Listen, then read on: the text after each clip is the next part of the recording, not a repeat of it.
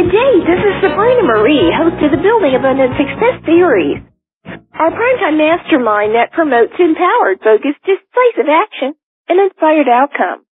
Our spotlight is on organizational and human resource development. My guest is Pete Land.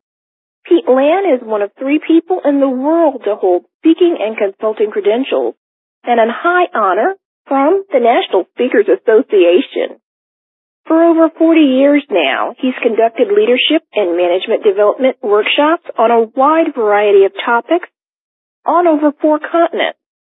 His client list includes organizations in the United States, Russia, Europe, Australia, Canada, and Mexico. He's also served Fortune 500 companies, multinational corporations, local, state, and federal governmental agencies, just to name a few. For over 24 years, he served in the United States Air Force and retired as colonel. He holds a political science degree from the Citadel, plus an MS in systems management from USC. Today we talk about his wonderful book, How to Build a Winning Team and Have Fun Doing It. To reach Pete, go to his website to find out more about his consulting and speaking services, as well as how to get this great book. PeteLand.com. Fascinating information. Let's get to it. Pete Land, welcome. How are you doing? Thank you, Sabrina. I could not be better. Wonderful. Thank you for being with us. I have read your wonderful book here about how to build a winning team and have fun doing it. Why don't you tell our audience a bit about your background, where you come and what you do? Okay. Appreciate the opportunity.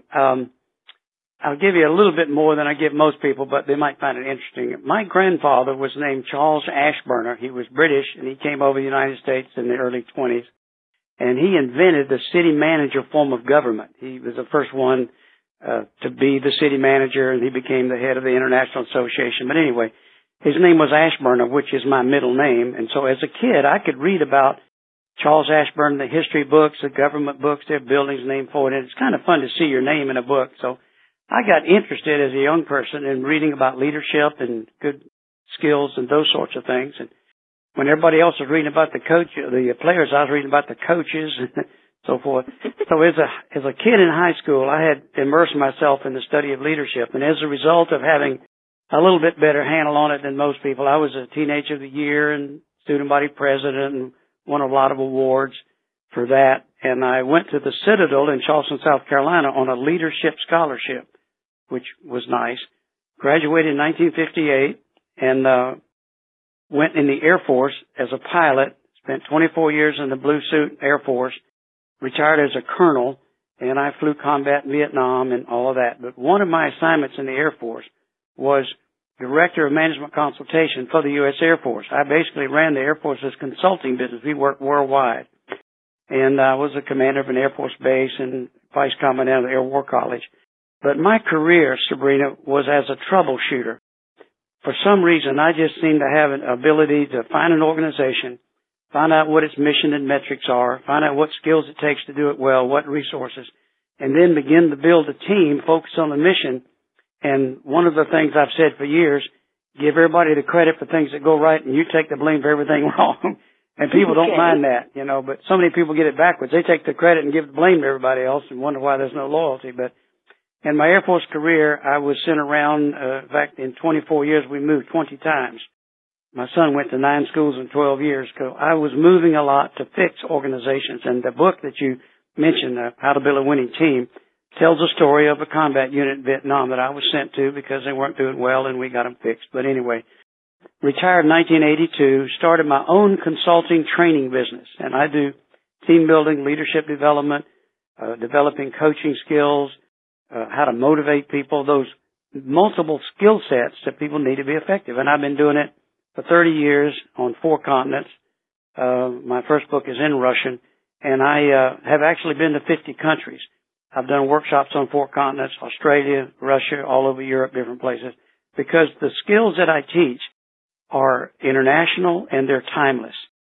When do people not need to know what's going on in communication? When do people not need to be appreciated? So the kind of stuff I teach is timeless and they work everywhere. So that's the short course. Now, I know you majored in political science, so I find that quite interesting that you're talking about team building. How did the two, how did you merge, and what did you learn from that studying that applied to what you're doing now? Good question. My undergraduate was science. However, my master's degree, I have a master's from the University of Southern California in called Systems Management, an MS degree. And it not only systems of people, but systems in organizations. And because my strategy was to build teams and develop leaders, that's where I sort of developed the expertise. Just doing it on the job. But I mean, I worked with Pee Wee football teams and took them to a 10-0 championship. I've worked with a PTA group, a Parent Teacher Association group, and one of the largest in South Carolina. And because the principles of good leadership work everywhere. That's what it's about. What are some of the biggest leadership challenges you've seen in the last, say, 30, 35 years that you've been doing? Good question. I have to dig in on that one a little bit, but let me explain a little bit about what it's about. In our culture, more so in America than some other countries I've been in, but the other countries are kind of catching up. But the leadership of an organization tends to be graded and evaluated and honored based on short-term results, short-term quarterly profits. What does it look like at the end of 90 days, 120 days? And so the long-term result type of things like development and team building, those kind of things, don't get as much attention because there is an initial outlay for the training and the time, but the return on investment to the bottom line might not show up for a year or so. Believe it or not, Sabrina, I had a chief financial officer of a big company ask me in a meeting. He said, Pete, if we spend X dollars on Monday in a workshop, what's the return on investment Friday on the bottom line? Which tells me they're looked at short-term cycle. Now, development is more of a long-term strategy. You develop skills, you ingrain those skills, you practice those skills, you develop them further, and pretty soon the skills are improving turnover. They're improving communications. They're reducing the problems and the quality issues on the job. So what I get sort of short temperature about is that the long-term development strategies of what development, leadership, training, and those sort of things are focused on. And that's, I'm finding, in fact, an interesting thing. I was working with a Japanese country several years ago, maybe 25 or so, and they were sort of in the cycle that in America, when they have problems, the first thing they cut is the training budget. In that country, in Japan, when they have problems, they enhance the training budget. They say, we must train more, we must be even more proficient, we cannot make any mistakes, we cannot lose any customers, we cannot have any lawsuits due to lack of training and skill. So I'm beginning to see a little bit of a resurrection of that in some pretty, what I would call mature organizations here, where they really focus on building the next generation. I've said this sort of tongue-in-cheek, and I say it to CEOs now. I say, believe it or not, your main objective is not profit, it's survival. It's being able to be here 3 or 4 generations down the road. In fact, some of our Fortune 100 companies years ago that were honored because they're doing well, many of those were not on the list 5 years later because they had burned up, you might say, the organization by short-term profits, and they didn't have the next generation. A lot of times I will ask people in workshops, I'll say, did you get your job in management today because you excelled at the previous job? And they nod their head and smile. I say, yeah. So you represent excellence in the previous job. You might not be excellent in your present job. You've only been there 2 weeks, but you mastered the previous job. And they nod their head, kind of grin. I said, now, you have people in the previous job that when they see you, they say, that person is good at my job. Now, what your goal is to develop an on-purpose development strategy where the people in the job you used to be in are better at that job than you were when you got promoted because you were the best. You leave the pertinent skills behind in the next generation. And it's not done at random. It's an on-purpose strategy where they know that you have an interest in their development. And their development means their future. And their future means don't leave the company, don't get, go find a better job someplace across the street. But it stabilizes the organization. And when I tell them, you're not done till the people that work for you are better than you are, that changes the entire culture of communications, team building, training, coaching, long-term development. And believe it or not, it actually stabilizes the organization. I see that all the time. That makes sense? Makes a lot of sense. And I mean, I read in your book, you're talking about each member working for the common goal, purpose, result, commitment. But that brings me to the next question. You've got that team culture. And we're in a me society. I don't know if you've noticed that. Yes. Tell us what that team culture you're talking about would look like. Well, let me go back to square one. There are two types of teams in captivity in the world. One is called a co-acting team, CO-acting, and the team is working in parallel, side by side, success of one leader, person not related to the efforts of others. The classic business model is the sales force. The sales force, most people in sales have to have an ego because they deal with rejection. And so the team culture in the sales organization is to win the sales award, to win the bonus, to win the trip, to be the salesman of the quarter or salesman of the year. And you do that by doing a better job than your other salesmen. Now, let's assume, Sabrina, that you and I are in sales, and you have a district and I have a district, and there's a poster in the lobby of our building for the salesman of the quarter, and you're at the top and I'm number 2 and whatever. Well, when I see you walking down the hall and you see me, here's the subtext of our behavior. I hope you lose today. I hope I beat you in the sales numbers. I hope I get more sales than you do. And if I see an opportunity to help you, I won't do it because I'm trying to beat you. And you have that same feeling towards me. Now, here's the bad news.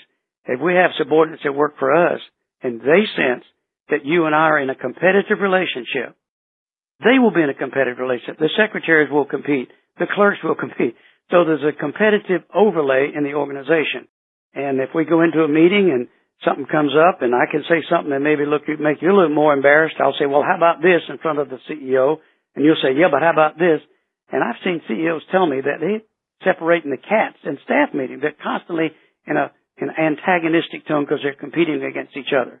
Now, the only other kind of team in the world is called an interacting team. Interacting. It means the members of the teams work interdependently. Success of one related to efforts of others. Now, if we have an interactive culture, like a football team, a quarterback cannot make a touchdown by himself. He gets killed if he tries that. But the football team requires blockers, receivers, tacklers. They have everybody, and they bring, of course, a team is a small group of people with complementary skills. Complement with an I means I help you, you help me. Where I need your skill, you need mine, so we both can win. Now, when you have a complementary culture, a collaborative, the word co-together, labor work, collaborative culture, I see you walking down the hall, and I look at you, and I say, this Sabrina, she's my friend, and I hope she has a great day today, because if she does, then all of us will, because we'll, team our pool, our scores and all that. And you look at me and you say, there's Pete, my friend. Here's a tip or a lead or a contact that I could pass to him that might help him sell more. And all of a sudden, we are working together, caring about each other, going out of the way to help each other, giving tips and leads. But if we're in a co-acting setting, and I learn a technique to sell something and I make a big sale, am I going to call you up and tell you how I did that? No. And you won't either. No. But if I have an in-depth feeling for success of the organization, and you're part of the organization, and your success I help participate in, enjoy, I will call you at night. I say, hey, Sabrina, I did something the other day, worked pretty good. Here's what I did. Or, Sabrina, I'm embarrassed to say this, but here's something I don't want to learn again. Technique, it didn't work. I want to share that with you so you don't step on that rake and have a problem. You will do that for me. I'll do it for you. And when we're doing it for each other, our staffs will do it with each other. The secretaries will help each other in what we call proactive way. Reactive means you respond to something. Proactive means you create something. You go out and I'll give you a call and say, this is something I ran across, will help you. This will hurt you. Don't do it. And now you are sensitive what my needs are. There's a book out years ago called The Power of Alignment, and it said that good companies are aligned. For example, receiving, manufacturing, packing, shipping, those are aligned, and they say good companies are aligned on the customer. In other words, Department A, their output goes to Department B. Now, B can't do a good job if A's output is flawed or late or quality issues. So A is ensured that Department B gets everything they need when they need it on time, a proper amount. B takes their products and skills and tools, adds value with some development, and they give it to C, and C gives it to D. Now, here's the glory of it. Good companies are aligned on their customer. Great companies are aligned on their customer's customer. They go beyond the customer, try to ensure that that customer has a home run every day on their job vis-a-vis their customer. Now, let me ask you a question. If you have a vendor or a supplier who has a focused energy on you doing a good job with your customer, are you going to be loyal? You're going to quibble about price? There's a whole different chemistry in the organization when people are proactively helping each other. That's what I strive to create in my organizational development issues. Mm-hmm. When you're talking about team values and element, yes. You're talking about that winning team working together. But in any team, we have communication. Sometimes we have breakdowns and whatnot. And how can we proactively have a great dialogue with the people that we're working with to build them up so they'll continue to help the whole team? All right. Let me talk communication because that's the founding skill set. If you can't communicate, you can't do anything else. But here's the founding skill set. There are two types of communication systems. The first one is called a pull system, P-U-L-L, which means information flows upon demand. I need something to make a decision. I go to one of my staff. I say, what's the status of the Jones project? I'm going to pull that information. They research it, type it up, get it edited, proof it, give it to me. I have the information I need because I pulled it from the source. Now, sometimes you can look up a regulation. You can pull guidance from there. But let's assume that it's information I need for decision making. When you prepare it, research it, type it, edit it, proof it, you get the hassle, you get the jerk around, you get the little bit of harassment for doing it, and I get the benefit. Now, my boss might call me for information that I've gotten. I have to put it together for that person, and I get the hassle and they get the benefit. Now, we have to have that. Every management report in the world is based on a pull system. They say, Sabrina, send me this information every month in this format by the end of the month. That's a pull system. We have them everywhere, and you need them. The only other kind of information in the world is called a push system, P-O-S-H, which means information flows without demand. You gave me something, gave me an email, dropped me a note, call me on the phone, give me some information. The purpose of your doing that is to help me win. Now, I didn't ask for it. I didn't know that you would know it. But when you saw and perceived that bit of information, might not be of value to you, but it's value to me, and you send it to me, email, call, note, whatever, that is pushing information. Now, when I get that email, let's say, for example, that you're flying on a jetliner from A to B like you do, and you're looking at the magazine in the pocket, and you know I'm in management development, leadership building, team building, and you see an article on page 22 in small print at the bottom of the page of the words management development. You scan it, all of a sudden, the word management development caught your attention. The reason it caught your attention because you know I'm in the business and you value my success. You say, wait a minute, my friend Pete Land, in leadership development, management development, he might like to read this article. You'll send it to me. I didn't know you saw it. I would have never known if you didn't. But I get this article a week later from you saying, Pete, I saw this article. It might be of interest. I gain from that. How am I going to feel about Sabrina Marie Wilson? I'm going to have a very nice, warm feeling about you, who you are, what you stand for, the value I have for your friendship. Now, am I going to be sensitive to something in your world? You know, the bad news is, Sabrina, we got to know what's important. Oh, I get stuff that's not important. We call that junk mail, and I get plenty of that. But I will know enough about your world, what you're doing, what your needs are. And you and I have had several lunches, and we've talked like that. But I have to be sensitive to what other people need that I might come across, might hear in a staff meeting, right, reading a journal or report or something, that I could say, oh, no, this might be of value to Bill or to Sabrina or to Tom. And when I'm doing that, they're sensitive to me, and that changes the whole communication pattern. It's a push system. Now, we got to have pull, but push is optional. And I say this in my books, that push information is the foundation for teamwork. We are a team because we care about each other's success, and we do that by feeding information and tips and leads and suggestions and things that we don't need to do as well. Now, That's the communication patterns, push-pull. The other part of it, and this is absolutely key, there are two parts to every communication. The first part is called the what, W-H-A-T, and that is the rule or policy. We have what's everywhere. Example, you walk into a store someplace and the sign says no smoking. Of course, we don't even do that anymore because it's not even considered. But the sign, no smoking, is the what? No smoking is the rule or policy. Mm-hmm. Attached to every policy, whatever the rule or policy is, there is a supporting rationale, logic, discussion that supports that makes that policy make sense. Now, we could put up there, no smoking, and the link that holds the what and the why together is the word because it's a fire hazard and bad for your health or whatever. And we don't need to know that because it's kind of obvious. We know about the issues of smoking. But here's the problem, Sabrina. When senior management makes a decision, they do it in an atmosphere of logic, rational, reason, discussion, analysis, and they arrive at the decision, which is the what. And it makes sense because they got 30 years experience and all their staff together. And that makes sense in terms of business and mission and their goals. Now here's the problem. We leave the meeting. We know what the what and the why is. It makes sense to us. But everybody brings their ego and we look at our people who are subordinates and they don't need to know what I know. I mean, I'm just vice president or whatever. So I'll give them the what. We got to know that. But they don't need to know little of the background. So I will shave off of my communication to my people a little of the what, of why. They get the what and some of the why. Well, they know what to do, but the understanding of what makes it happen is degraded. So they push the what to the next level and they shave off a little bit of the why for them. And before you know it, it works about 4 or 5 levels down. And the only thing that comes out for the staff is policy. This is what we do or don't do. They have no clue.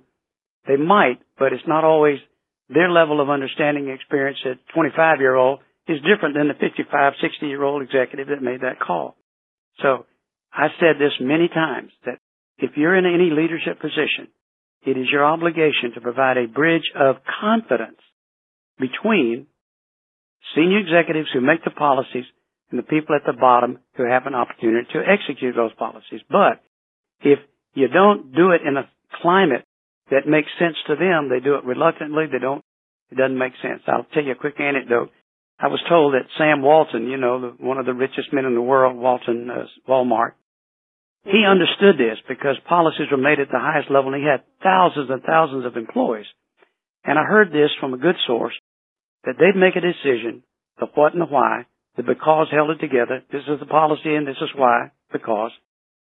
He'd get in his jet, and I've been in his hangar in Bentonville, Arkansas. I have an airplane, and I've been in his hangar one time for something. I've forgotten what it was about. But anyway, he would fly to Dallas in his plane, get out and tell one of his pilots, he said, go ahead and fly to Houston. I'll see you there tomorrow. They said, what do you do?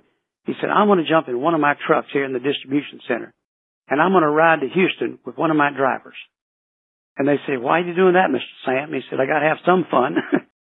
He would pick out a truck at random, climb up in the front seat, and during the trip over, he would be asking the driver in a casual way what the policies were and why. If they could say, this is what we do and why, well, that's a point for the king, a point for the victors. Mm-hmm. Now, they might not have agreed or liked it, but they understood the policy based upon the broader objectives of the goal. Now, if somebody had shaved off the what and the why, and he asked somebody in the truck, and he said, I don't know, I guess it's okay. He wouldn't tell him it's stupid, but he could tell very quickly that the guy had no clue why that policy is in place and what the value is of it, because nobody shared the what and the why. That's called communication. Communication is defined as creating understanding in the mind of the listener or the reader. They didn't understand. Now, here's the problem. If you have a rule that they don't understand, believe it or not, they feel offended that they don't understand, they didn't need to know, I just got to do it. They'll have a bad feeling about the senior executives. I've even had people tell me, I work with, different levels and say, we have all these policies, but they don't make any sense at all. What they're telling me, nobody shared any of the logic supporting rationale behind them. So, If you're going to provide a bridge of confidence, you need to ensure, and you don't have to repeat the whole staff meeting for everybody, but you have to put enough of why to where they understand, and then they will say, we have a very fast crowd of very bright guys running this company, and I want to be a part of it, and they'll psychologically bond to the company through the leadership and the confidence they have in the leadership because they understand. That's communications. That make sense? That makes a lot of sense. You know, it really does. It's not, I mean, when you break it down and you give them the, you know, reasons why this is needed, I mean, it makes everything so much easier. Most people just say, well, this is the policy. Well, why? Well, what happens, the consequences for not doing it are negative, either discipline or writing up or firm termination. If you show them the positive consequences for doing it, and they do it, they feel linked up to I'm making a contribution. What I do is of value. This thing that I did, the what, is making a bigger contribution, and they do it with a whole different attitude. They'll do it, and as I say, people who are not motivated come to work early, come to work late, reluctantly, and go home early enthusiastically. But really? People that are connected, that are there because they understand what is going on, they come to work early enthusiastically and go home late reluctantly. They're not worried. The connected employees that are engaged, they don't worry about a job description. That is a platform they stand on to reach for the mission with their skills, and they're constantly upgrading those skills. But if you keep it, do this because I said so, or I'll fire you, they know exactly where the last period in the job description is. They'll do the absolute minimum. They know where on the brakes are.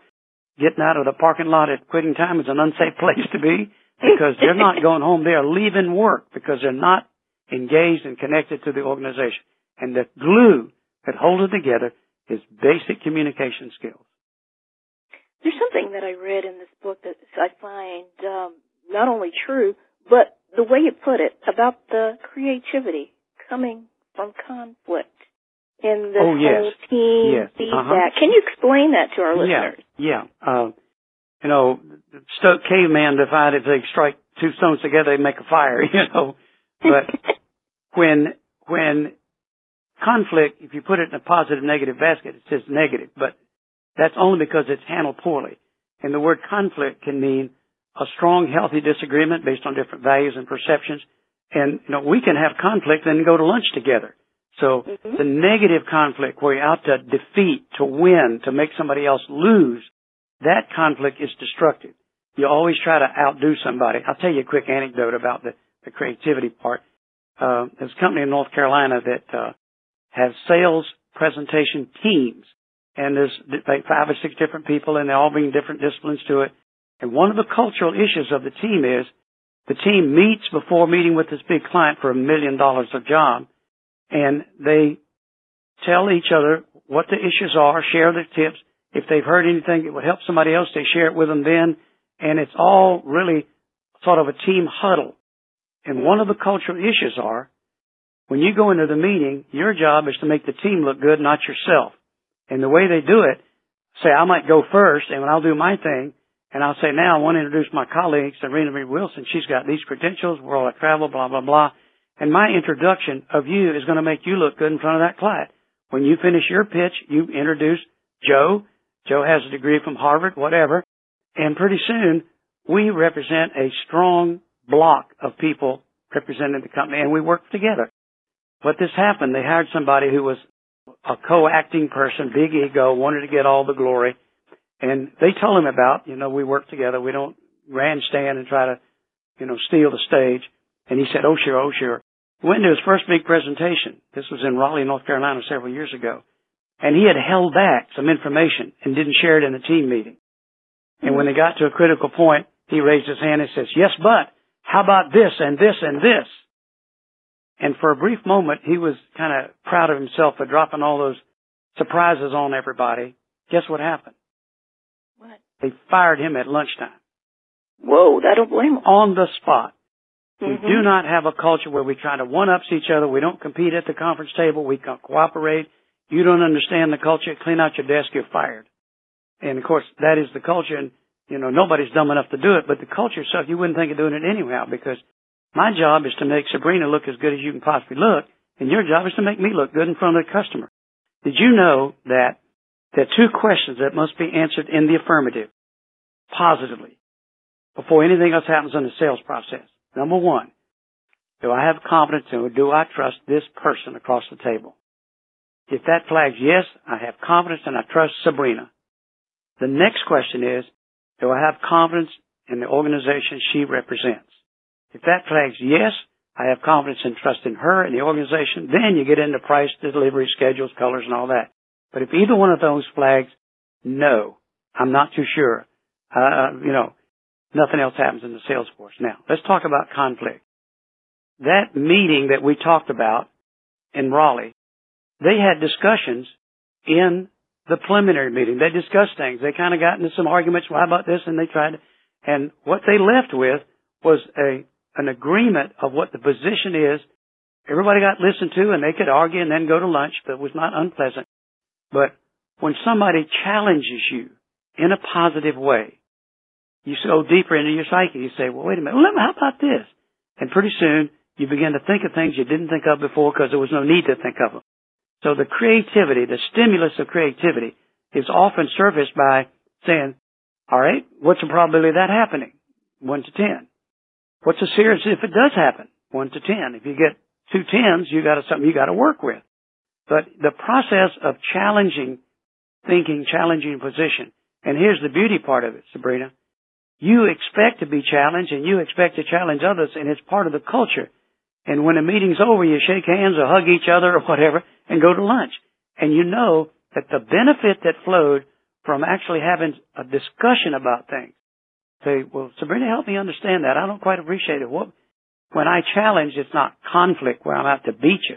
I'm trying to examine, and all of a sudden you explain it to me, you have an insight, everybody sees it better, we leave better prepared.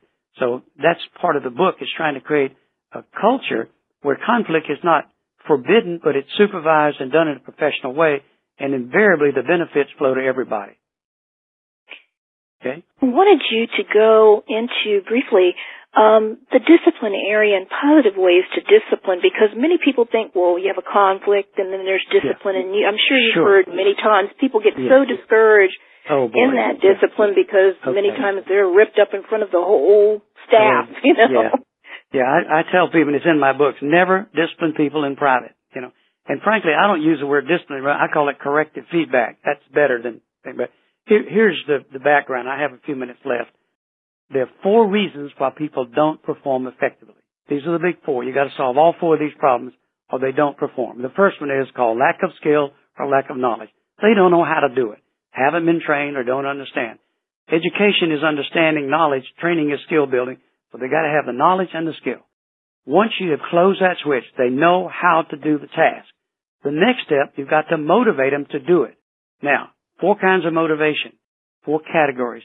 Positive tangible is money, pay, benefits. You can count the dollars. Positive intangible is praise, pats on the back, thanks, emails, hugs, or whatever. Those things that make us feel good and appreciated. Positive tangible, positive intangible. Negative tangible is a letter reprimand, a bad performance review, or termination notice. It's in your record. It's negative and it's tangible. A negative intangible is yelling at people, treating them like trash, criticizing in front of others, calling them dumb and stupid. Those feelings we get from being treated that way are called negative intangible. Now, here's the problem. Everybody has in their head a set of mental balance scales. On one side of the balance scales, we value our contribution to organizations every day with our skills and ability. And on the other side, we value the consequences we get for that contribution. We value our money. We value our pay bonuses, our training. We value a thank you note from the boss. Sometimes, when we don't do what we should do, we get some negative stuff. But we assess that consequence system, and it's in our values, not bosses. As long as what I'm giving is in a state of balance or equilibrium with what I'm getting and my consequences, if it's in balance, I'll be there Monday and do it again.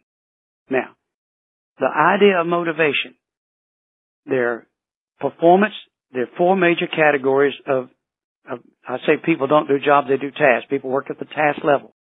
Every task has 4 standards. There's a quality standard, no defects, typos. There's a quantitative standard, I need 3 copies. There's a cost-effective standard, don't waste resources and take all day to do a 1-hour job. And there's a timeliness standard, I need it by 4 o'clock. Every task has those 4 dimensions or 4 standards. Now, when people are performing, using their skills and motivation, of course you have to give them the resources, the computers and all that, but basically, when they're doing a good job, it is your job to pick up on the particular dimension of what they did, the parts they did well and say, Sabrina, I like the way you asked the questions at this meeting. It really focused our training. Thanks a lot. Now, I'm giving you positive feedback. Now, if the person does not maintain or meet a standard and they fall below it, you must do corrective feedback. Corrective feedback would be something like this. Sabrina, you know that report is due to me on the 12th. That's the standard. Towards the date of the 14th. That's a deviation. And then I say, I'm very surprised. It's not like you. I've never seen you be late. And I would say, what happened? Which is a neutral question. You will tell me we had a computer go down, or I had to go out of town, or I got sick, or whatever. You'll explain it. And then I say, well, what'd you learn? You'll tell me. And then I'll say, well, Sabrina, what do you recommend we do to keep this from happening again? Invariably, when I'm your boss and you're under a little pressure and I say, what do you recommend? Invariably, they'll look at me and say, gee, I don't know, boss. You're my boss. You've been here. What do you think? And invariably, they'll ask you to tell them. And in my workshops, they practice that. And I tell them, if you answer the question and tell them what to do, you flunk the test because you want them to own their own solution. And you learn to deal with that temptation and say, well, you know, Sabrina, I'm not that close to it. I used to be, but you're a lot closer to it than I am. Rather get your thoughts, and then you shut them out. And they'll tell you what to do. And then you say, sounds pretty good. What can I do to help? And you've done corrective feedback. Now, if the performance improves, you've solved the problem. They didn't have resource, didn't have skills or whatever. Now, if it repeats and you can determine through this process that it was not a machine breakdown or not a lack of skill or whatever, it was simply motivation and willingness, they chose to do that wrong or chose not to do it, you bring a consequence in which is negative and it's usually serious. Your first thing, you write them up, which is a negative, tangible consequence, and then you develop a strategy to get well. And the second time they do it wrong, then you go through documentation, termination. But if you do these other skills well, you don't get to discipline. You don't get to write people up because you're doing the other things so well, you don't have many deviations. But you only discipline people when the defect is based on their motivation. For example, you say, do this report, and they have a computer go down. You don't discipline because they didn't get it done. You get the computer fixed. But if they say, well, I meant to, and I was busy and all that nonsense, they had all the resources and everything, I just forgot, and that's the second time they've done it, and you've already had one session with them, then you might say, okay, you have a written reprimand, and then you ratchet up the consequences. But that's what motivation and consequences come together in that context.